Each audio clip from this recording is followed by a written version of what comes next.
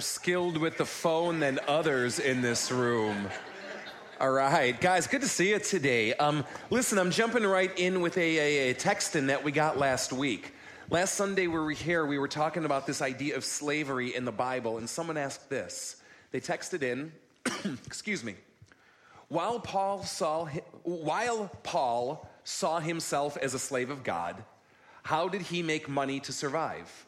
Or did he rely on the hospitalities of others as he traveled? Yeah, great question. Couple things to keep in mind. One, Paul was not actually a physical slave. Slavery was a metaphor that he used to view himself, so he was not the owned property of someone else in the ancient Roman world. So how did he make money to survive if he was free? Well, he did it the same way a lot of people do. He worked. Paul was a tent maker by trade.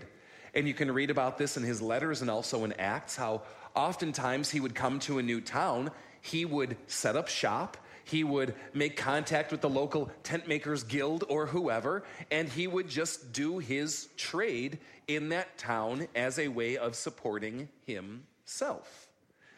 Being said, there's an additional way he did it as well. Yes, he did rely oftentimes on the hospitality of others as he traveled. He would come to a church, and the church would take it kind of as their responsibility to support him in his time there. And oftentimes they believed so much in what he was about and what he was doing that they would fund his further trip, maybe to 2, 3, 4, or even 5 locations ahead. And Paul will write about that in some of his letters. Check out the end of Romans if you want one example. Today, though, guys, what we're doing is we're coming back around to this thing Stacy was alluding to called koinonia. Now, the amazing thing about God is that he invites each of us into something bigger than ourselves. And one of the ways this thing that he invites us into is described by Paul is through a little Greek term that we've been talking about through January, and it is called koinonia. Now, we've been talking about koinonia and diakonia these past few weeks, and let me just kind of catch us up to speed. Koinonia is often translated fellowship, or the fellowship of faith, or fellowship of believers. It's a synonym for the word church in the Bible, because when Paul thinks about church, he never thinks about buildings. He thinks about people.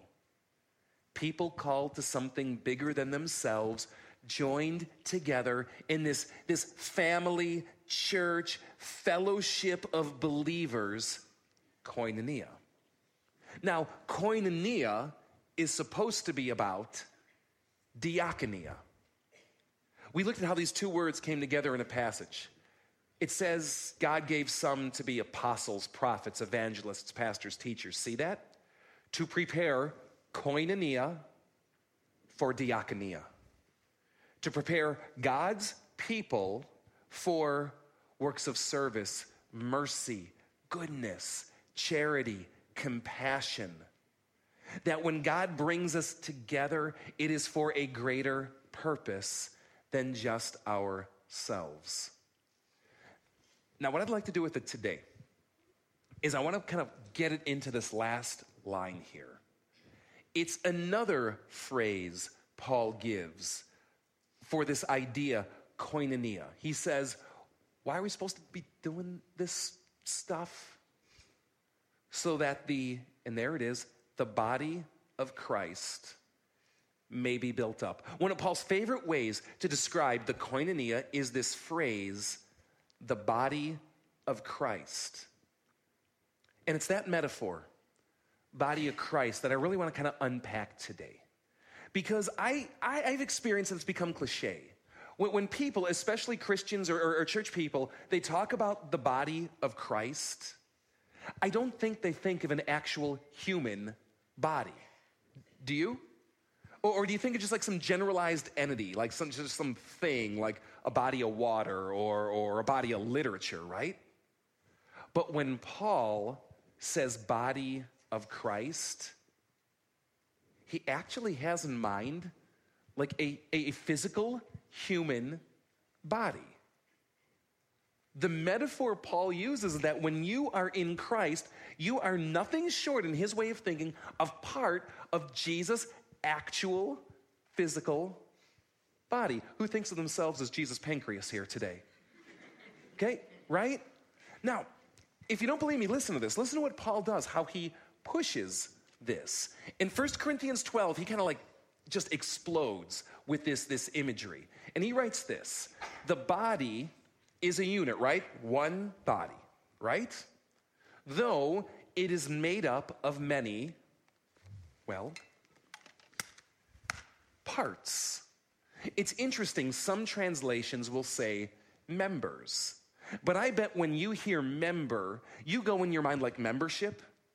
Yeah, that's not where Paul was going. You got to think more like Gothic horror. You got to think like dripping members and pieces of a body, hey, right?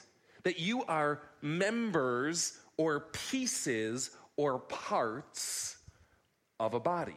So though it is one, it is made up of many, like dismembered members. And though all of its members are many, they form one body. Right? That's how it works with a person. And Paul says, so it is with Christ. And just in case we're not catching his vibe, he starts pushing it.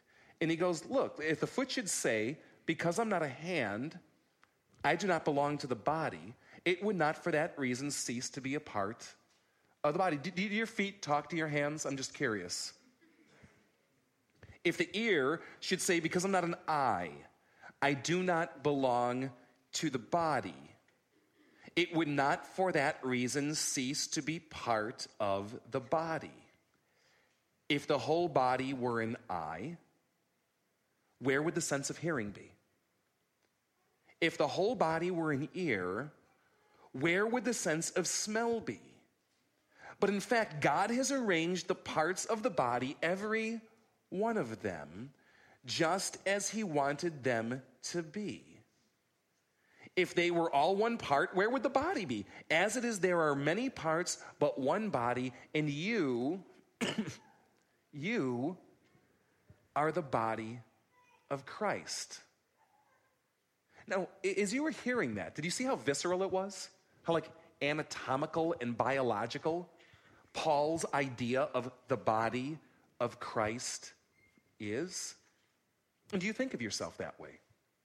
Because what Paul is setting up is this, that when you come to Christ, when you're in Christ, you are so organically connected to him.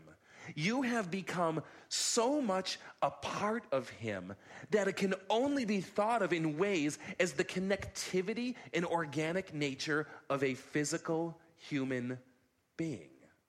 Are you with me? And that's what Paul says. He says, you look different. You talk different. You come from different places. You have different backgrounds.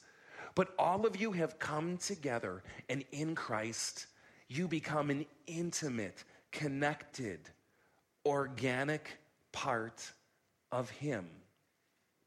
But through it all, don't miss the metaphor.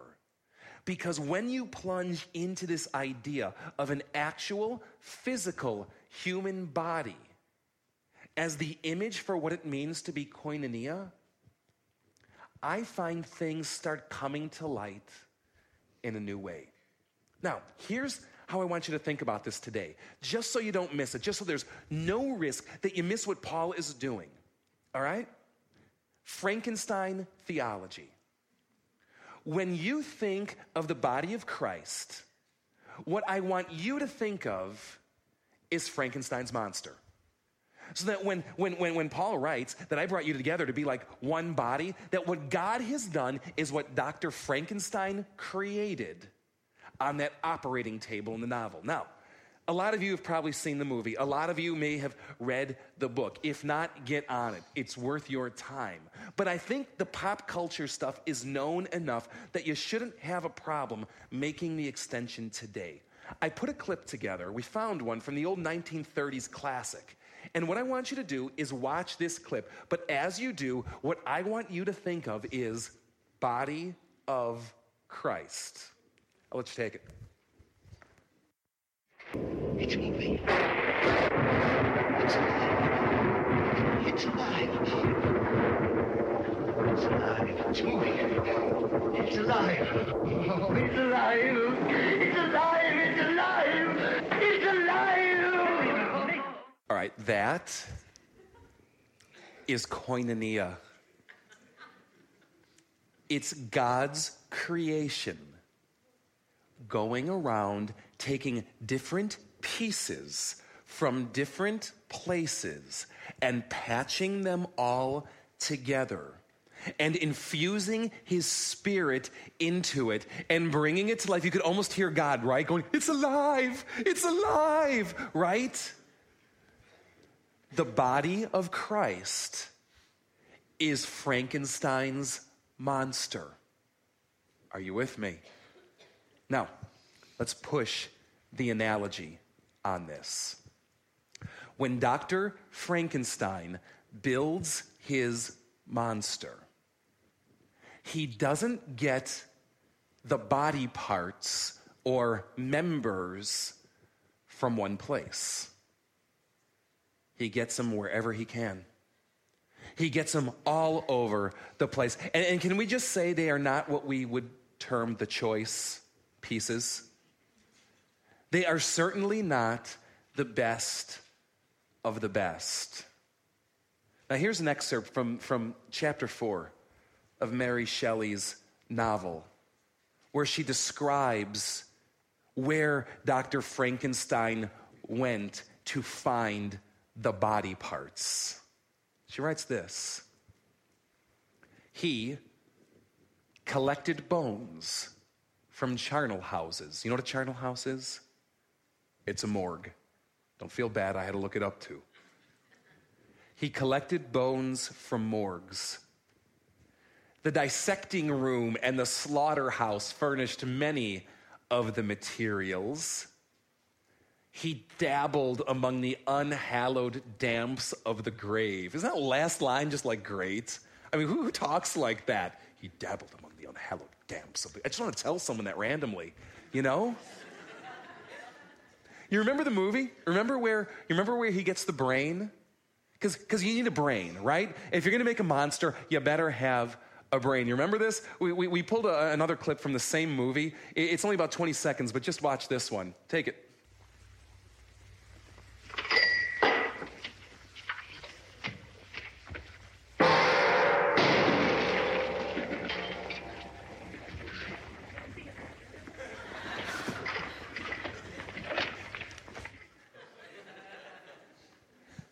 See, that's what you are. You are the body of Christ, but you know what you are?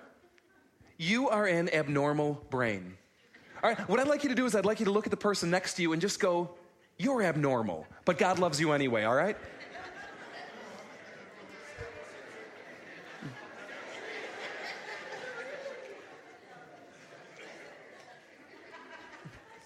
I think of what Paul says. Check this out. He writes this: brothers, think of what you were when you were called.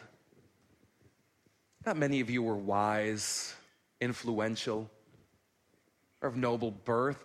No, God chose the foolish things of this world to shame the wise. God chose the weak things of the world to shame the strong. He chose the lowly things of the world and despised things and the things that are not. When I think of koinonia, what I think of is Frankenstein's monster. It is this patched together, piecemeal creation of God, where it doesn't look like it should fit people of different backgrounds, people with different histories, with different talents and experiences and track records, but maybe more significantly, people with different scars and issues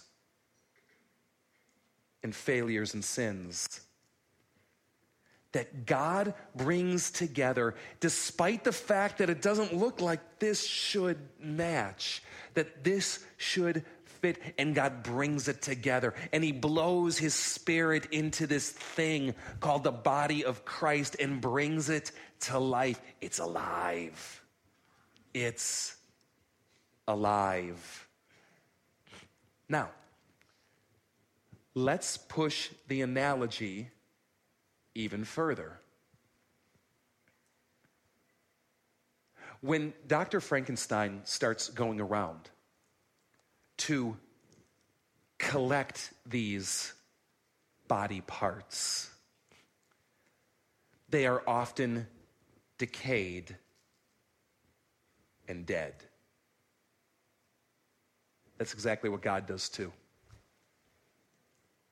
He builds his body out of the decaying and the dead. Because see, that's what sin is. If you spend any time exposed to Christianity at some point, I am certain that you've heard the word sin. But just like body and member, people spin sin in all the wrong ways. They make it into something that you do or that you don't do, kind of like it's committing a crime against a law. But that isn't fundamentally what sin is. At its fundamental nature and core, sin is death. It's death of the spirit. It's death of the soul. It's the death and corruption of life and the body. The wages of sin is death, Paul will say. It's like even though we're walking around, we're a bunch of dead people. It's like that kid from Sixth Sense actually had it right. You know? Is God looking down from heaven going, I see dead people? It's like Night of the Living Dead. You may be moving, but if you're in sin, you're dead. That's what it does, and that's why it's so insipid. But you know what?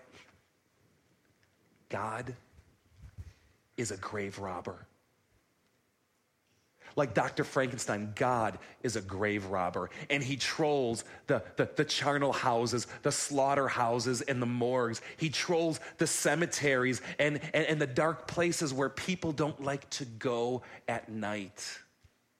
And he takes the dead, and he says, be a part of my living body.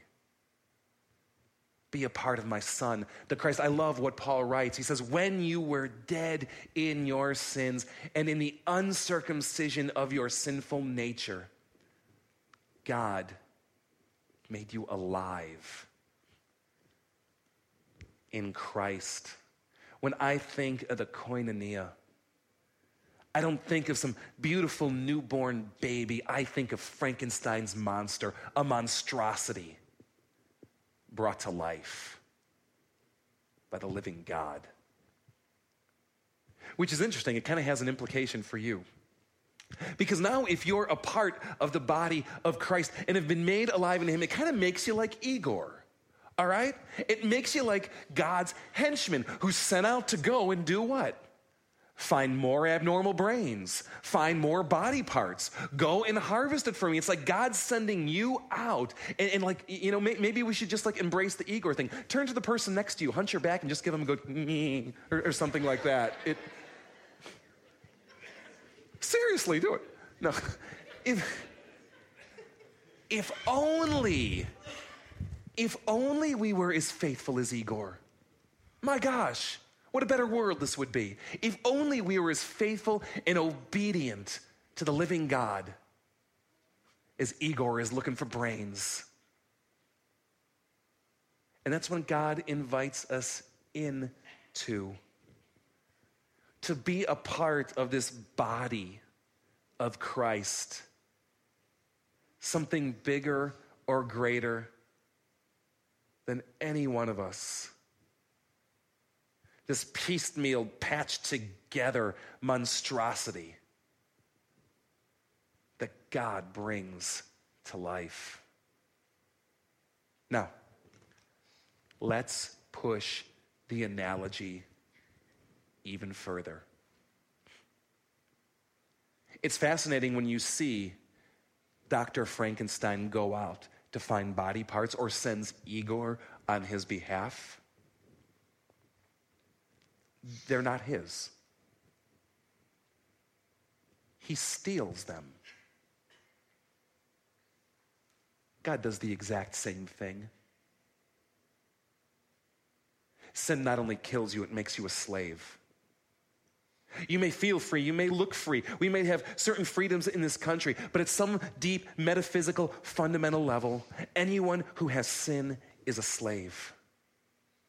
You are property. The property of hell. Of the kingdom of darkness. It owns you. But you know what I found? God is completely unscrupulous. God doesn't play by the rules. God doesn't care if you like it or not. When God sees something he likes, he takes it. It's his. He doesn't care what social convention it might disrupt. I love how Paul says it. He has rescued us from the dominion of darkness. He has broke the chains, sprung the prison doors, claimed the slaves of another as his own, and brought us into the kingdom of the Son he loves, in whom we have redemption, the forgiveness of sins. Each of us here at some point have belonged to something else, have belonged to another, maybe in a way that we thought we would never break free. But God is a grave robber who not only takes them dead, but steals it for himself and says, now you belong to me. That is the body of Christ. This monstrosity of different people, of different backgrounds, dying and dead and decayed, that God sews together, patches together, pieces together, breathes life into, no matter whom they belong to, and says, now, you're my body. You're my son. In him, you belong to me. Which brings us to something. It brings us to this idea of love and how you go about loving the body. First glimpse at Frankenstein's monster and you're not feeling a lot of love. It's ugly. It's scarred. It's rotten. It's horrific. But have you ever seen the movie or read the book? If not, I encourage you to do so and watch something. Something very interesting happens. Despite your better judgment, and for reasons you're not quite sure why, you find yourself falling in love with the monster. Not really sure why. Is it just like empathy? Is it a sense that when you can look past the surface, you could see that there's something deeper there? Is it the mere fact that it is alive and that at some fundamental level means something? Not really sure. But you find yourself falling in love with the monster. Stitches and scars and horror and all. You know, it's a weird thing. If you're trying to love the body of Christ because it's beautiful, polished, successful, bursting with life and vitality, because it looks good, you're not really falling in love with what God created, but something of your own making an image instead. But if you can look at this thing called the body of Christ, stitches and scars and horror and all, and love it despite those things, you might just have koinonia on your hands. Because let's face it, the church is a monster. It is.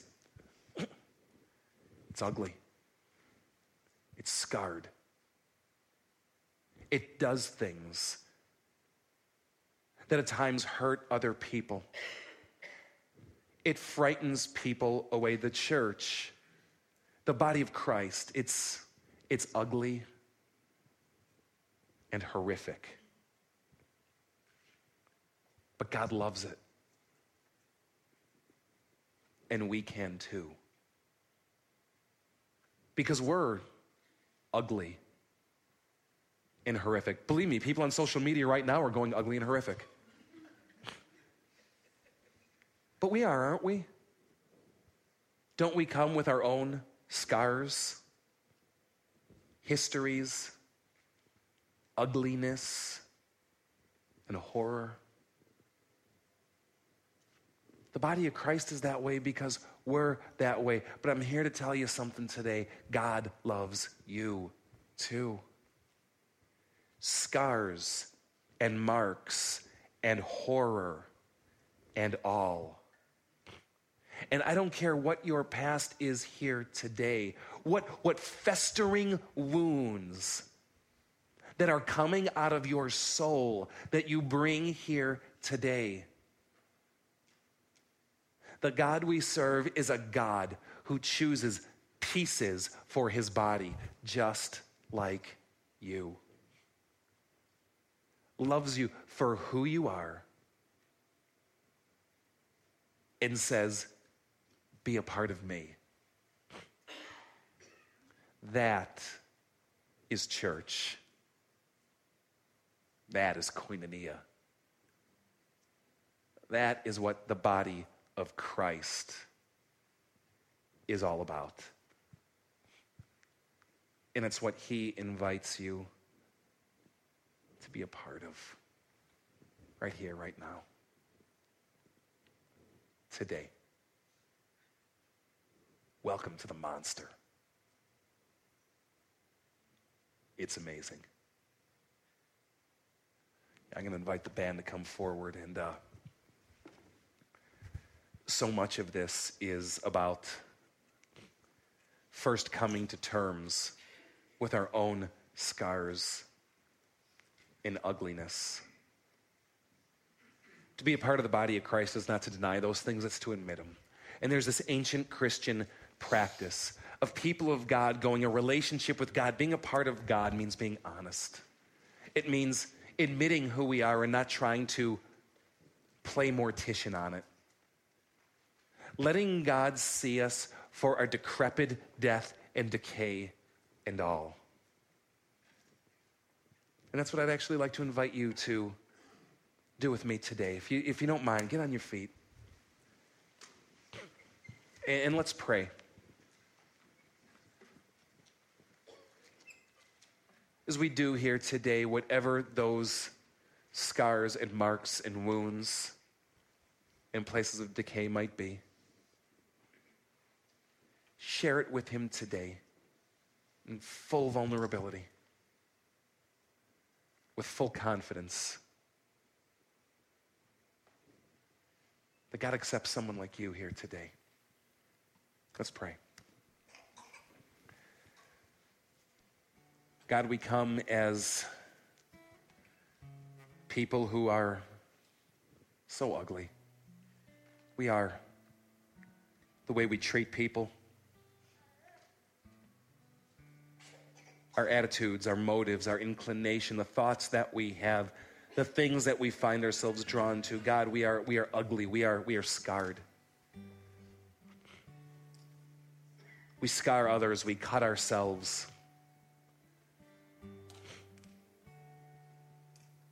We decay. We bring death into our lives and death into others and death in our relationship with you. We're rotten. We're dead. We are powerless. God, we need you. Thank you for loving us so much that you've chosen us as part of your body. Forgive us. Forgive us for all the ways we messed this up. and give us the hope. Something new and greater by far in you. Hear us, we pray. I invite you to pray this together with me today. Most merciful God, we confess that we are by nature sinful and unclean. We have sinned against you in thought, word, and deed, by what we have done and by what we have left undone. We have not loved you with our whole hearts. We have not loved our neighbors as ourselves. We justly deserve your present and eternal punishment. But for the sake of your Son, Jesus Christ, have mercy on us, forgive us, renew us, and lead us, so that we may delight in your will and walk in your ways to the glory of your holy name.